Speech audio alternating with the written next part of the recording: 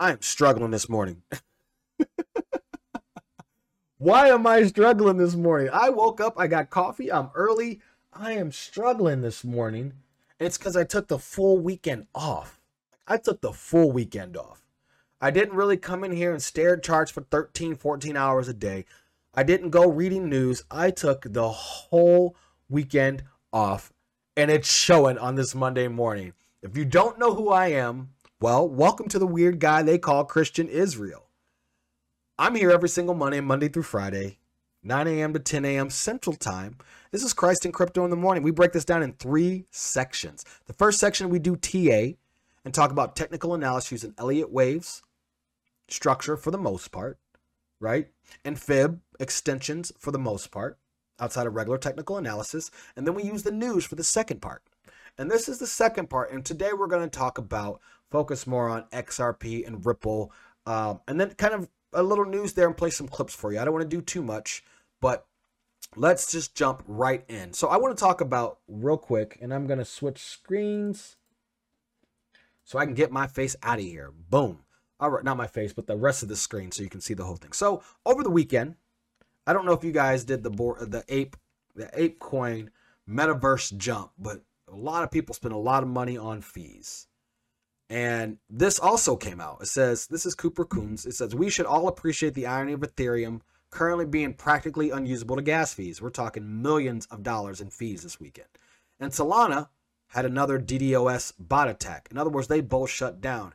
And my response to this was that NFTs are coming soon. NFTs on the XRP ledger, well, I said is improper, are coming soon. So that is my thought process there. So why does all that matter? Why is XRP being hated so much? Like so much. I mean, even the the coin market tweet last week and so forth. There's a great article thread by Panos that you can go over. That's not what I want to talk about today. I want to talk about and play for you Mrs. Hogan and her analysis based on the new order put out by Judge Torres. Here we go. Let me go ahead and play this. Rule on something is, at the end of the day, just an educated guess. For example, if she decides she needs Mrs. Hogan and her analysis based. I thought I was playing oral it. Argument, then that would likely push Okay, back it's playing. judgment There we go. on the case. Or, for example, if there is an appeal pending on the discovery issue, that could delay things. But what we know for sure is that the judge won't be ruling on the case in September. A judicial ruling is not coming until December and possibly even early 2023, which brings us, of course, to the completely baffling Hinman emails and the SEC's death quest to protect these emails at any cost. And with the deliberative process privilege argument not going well for the SEC, it just filed a motion to not produce the Hinman speech emails and argue that the emails are also protected by attorney-client privilege. It's interesting to note that at this point in time, the SEC has spent more time and effort trying to protect these emails than any other issue in this litigation, including fighting over things like whether XRP is a security or not. Interesting. In any case, here is the motion and what the SEC is asking the court. The SEC renews its assertion that the attorney-client privilege protects internal documents related to a June 14, 2018 speech delivered by Bill Hinman, the then director of the SEC's Division of Corporate Finance. So where did this come from? The SEC raised attorney-client privilege back in August 2021, and it sat dormant pending resolution of the deliberative process privilege arguments since then. It's almost like the SEC kept this argument in its back pocket in case the deliberative privilege argument didn't go well for it, which it hasn't at all. The attorney-client privilege is the oldest and most important privilege in law and is meant to protect communications between you and your lawyer, so what you tell your lawyer can't be used against you. The test for what is covered is simple. Attorney-client privilege covers communications, 1, between you and your lawyer, 2, that are confidential, and 3, which communications constitute legal advice. I used to work for a law firm that represented California cities, and this issue was of course important to us. And working for a government agency can cause confusion about the first part of the test. who is the client? And that is the first thing that the SEC is going to struggle with in this motion. First off, the SEC has taken no less than 3 positions on whose opinion the speech was. So back in August of last year, when the attorney-client privilege was first raised, it was the SEC's opinion, then it later became Mr. Hinman's personal opinion, then it finally became the division's opinion. And now we might understand the strategy behind that, because in arguing its motion, the SEC characterizes the first group of emails as being legal guidance from within the division itself. The first 23 entries listed on Attachment 1 to the motion reflect drafts that these attorneys exchanged among themselves with Director Hinman and with CorpFin attorneys who held responsibility for digital assets. So the SEC is trying to say that the first 23 emails are all emails from the division's lawyers only, and that the argument here is that the division itself is the client, and anything that's said within the division is attorney-client privilege. The problem the SEC is going to run into is that the court has already taken a hard position that Mr. Hinman's speech was his personal opinion. And as the SEC admits in its motion, Mr. Hinman had a personal attorney, Michael Seaman, and Attorney Seaman was also involved in advising Mr. Hinman on the speech. If Director Hinman had his own personal lawyer to advise him, were the other numerous lawyers who emailed him about the speech also his attorneys? There's a case called Baxter versus Reed, which gives some insight for us. And in that case, the attorney for the city met with 2 council members and also 2 people from the fire department to talk about a lawsuit. And the court said that the inclusion of the people from the fire department stopped attorney-client privilege from applying. That will likely be something Ripple will be arguing on the first prong of the test. But the bigger problem for the SEC is the third prong, which asks whether legal advice was provided in the emails.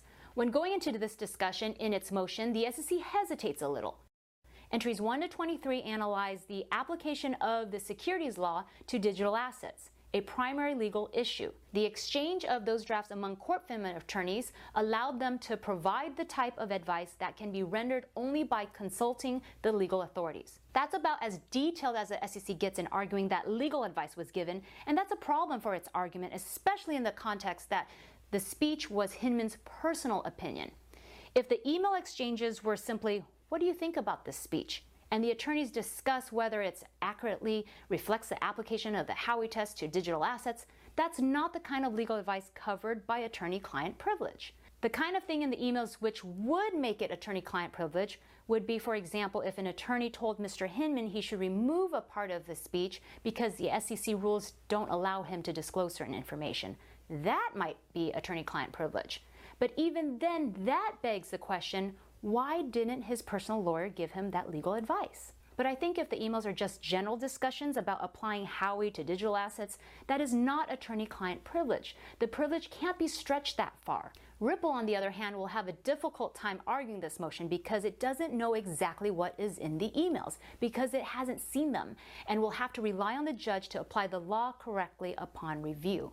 This issue will be playing out over the next month, and as you see it come up, remember to ask, 1, was Hinman even the client? And 2, was there legal advice given, or was it just general legal discussion? That second question is likely what the decision will hinge on. As always, thanks for watching, and yes, Mr. Crown for XRP on Twitter.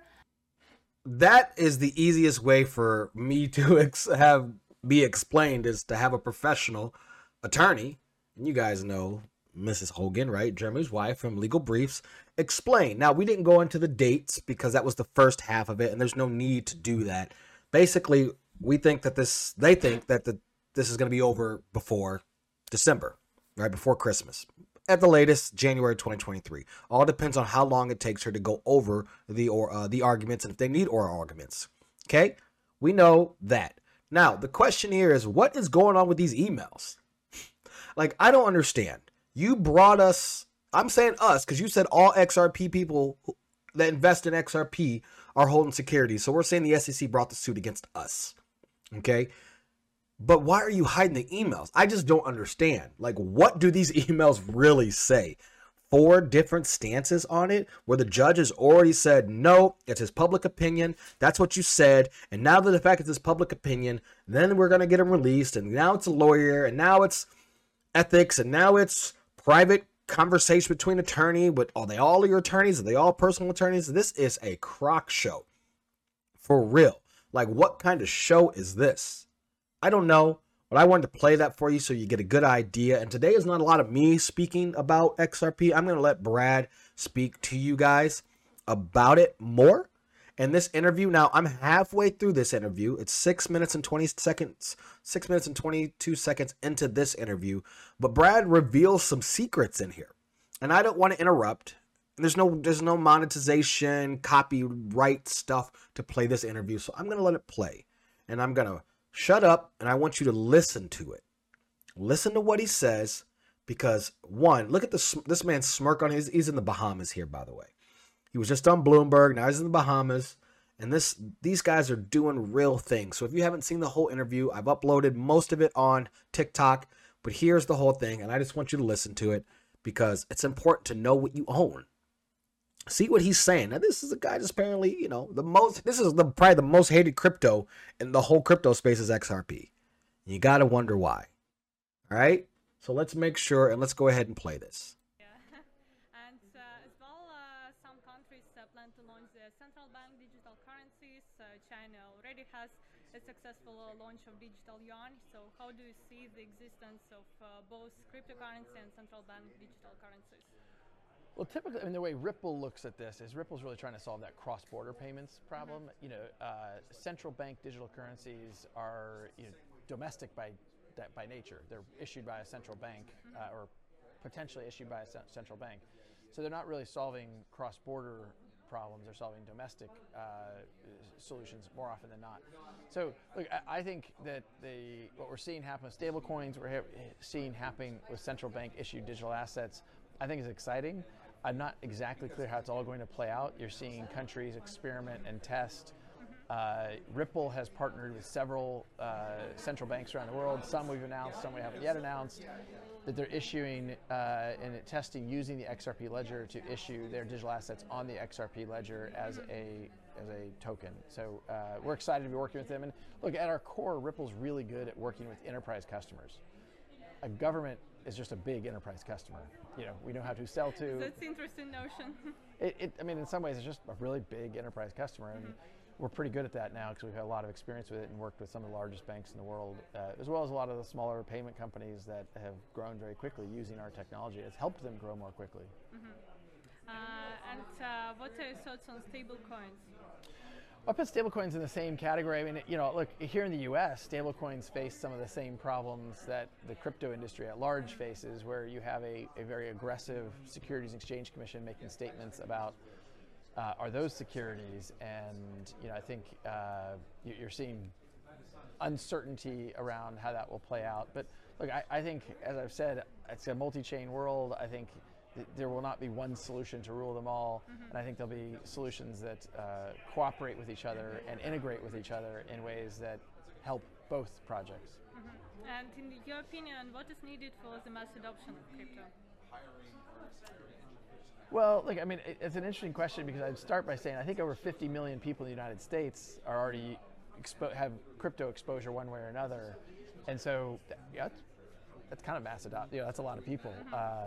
Now, do I think that is? I think a lot more people will be participating in the crypto markets in 5 more years. So I think things like NFTs have opened up exposure to new customer segments. I also think a lot of this will be in non-G20 markets where you don't have strong currencies like the dollar or euro or yen or pound. And if you are, I'll pick on the Zimbabwe dollar. This is a currency that the central government has kind of lost control of a couple of times in history. And I think you may see that digital assets enter consumer use cases more prevalently or more actively in markets where you don't have strong domestic currency. And what are your thoughts about DeFi? And does Ripple do something in that space?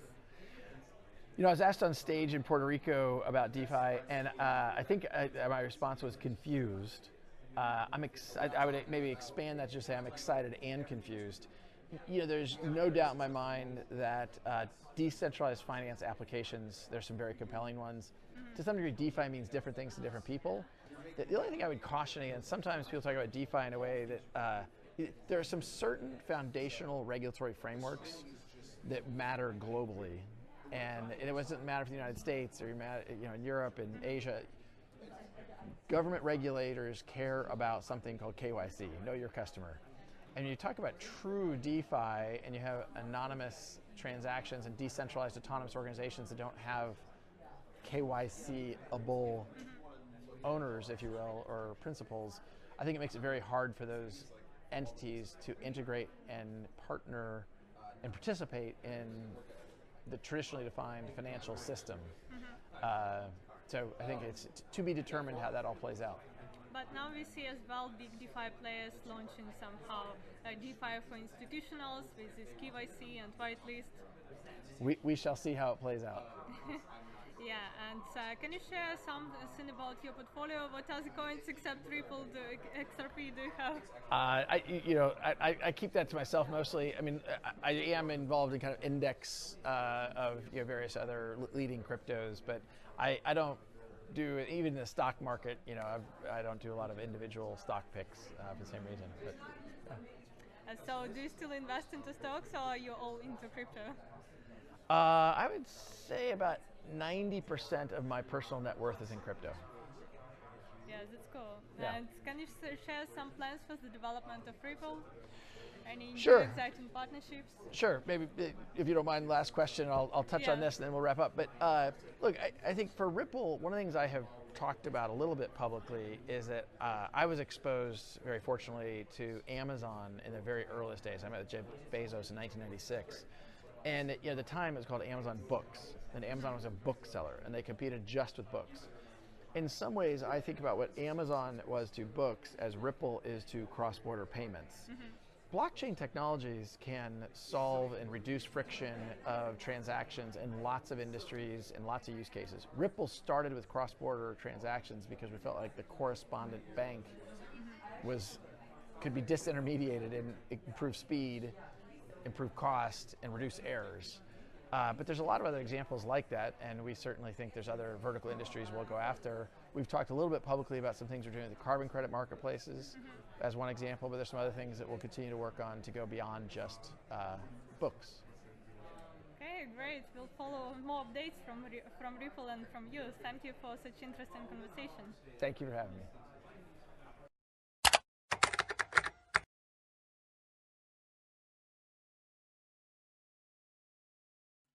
Okay. Man, the struggle is real this morning for me. All right, tomorrow I look forward to being more awake and going. So we got a couple things in that interview, and I go back and watch it. I don't need to reiterate what was said, right? But the big thing for me was the comparison for Amazon to Ripple. Brad's 90% of stuff is into crypto of his investment. But the big thing is that they announced he's working with banks that he's announced, and central banks they haven't announced. They've announced a lot of big-time central banks, but the question is, who are they working with they haven't announced, right? And the only ones we know that haven't been testing Ripple technology is the Federal Reserve. So I'm curious, what do you guys know? What else is out there being tested that we have not seen on paper? That is the question. So let's dig into that over the next few days and see. But I want to play that for you because Monday was just some new update on the XRP. I think this month is going to be insane when it comes to price action. And I think over the next 120 days, we're going to grind our way all the way up. And this is going to be done here in the next, 5 months. So that is my outlook. I hope you enjoyed this section where we saw Mrs. Hogan speak, and Brad speak at the conference here. By the way, don't forget this. Ripple opens its first office in the European Union. The new office will be located in Dublin, Ireland. Is he a pot of gold? Is this man a pot of gold? That's all I want to say. Know what you own.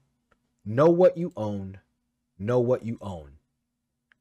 This is your boy Christian Israel. I'm tuned in every single day, Monday through Friday, 9 a.m. to 10 a.m. on Christ in Crypto Live. This is the second section for the daily topics. Is Brad our lucky charm? Are we in the right place? Let's see. All right, guys. God bless, and let's go on to the next section. Let's fade to black.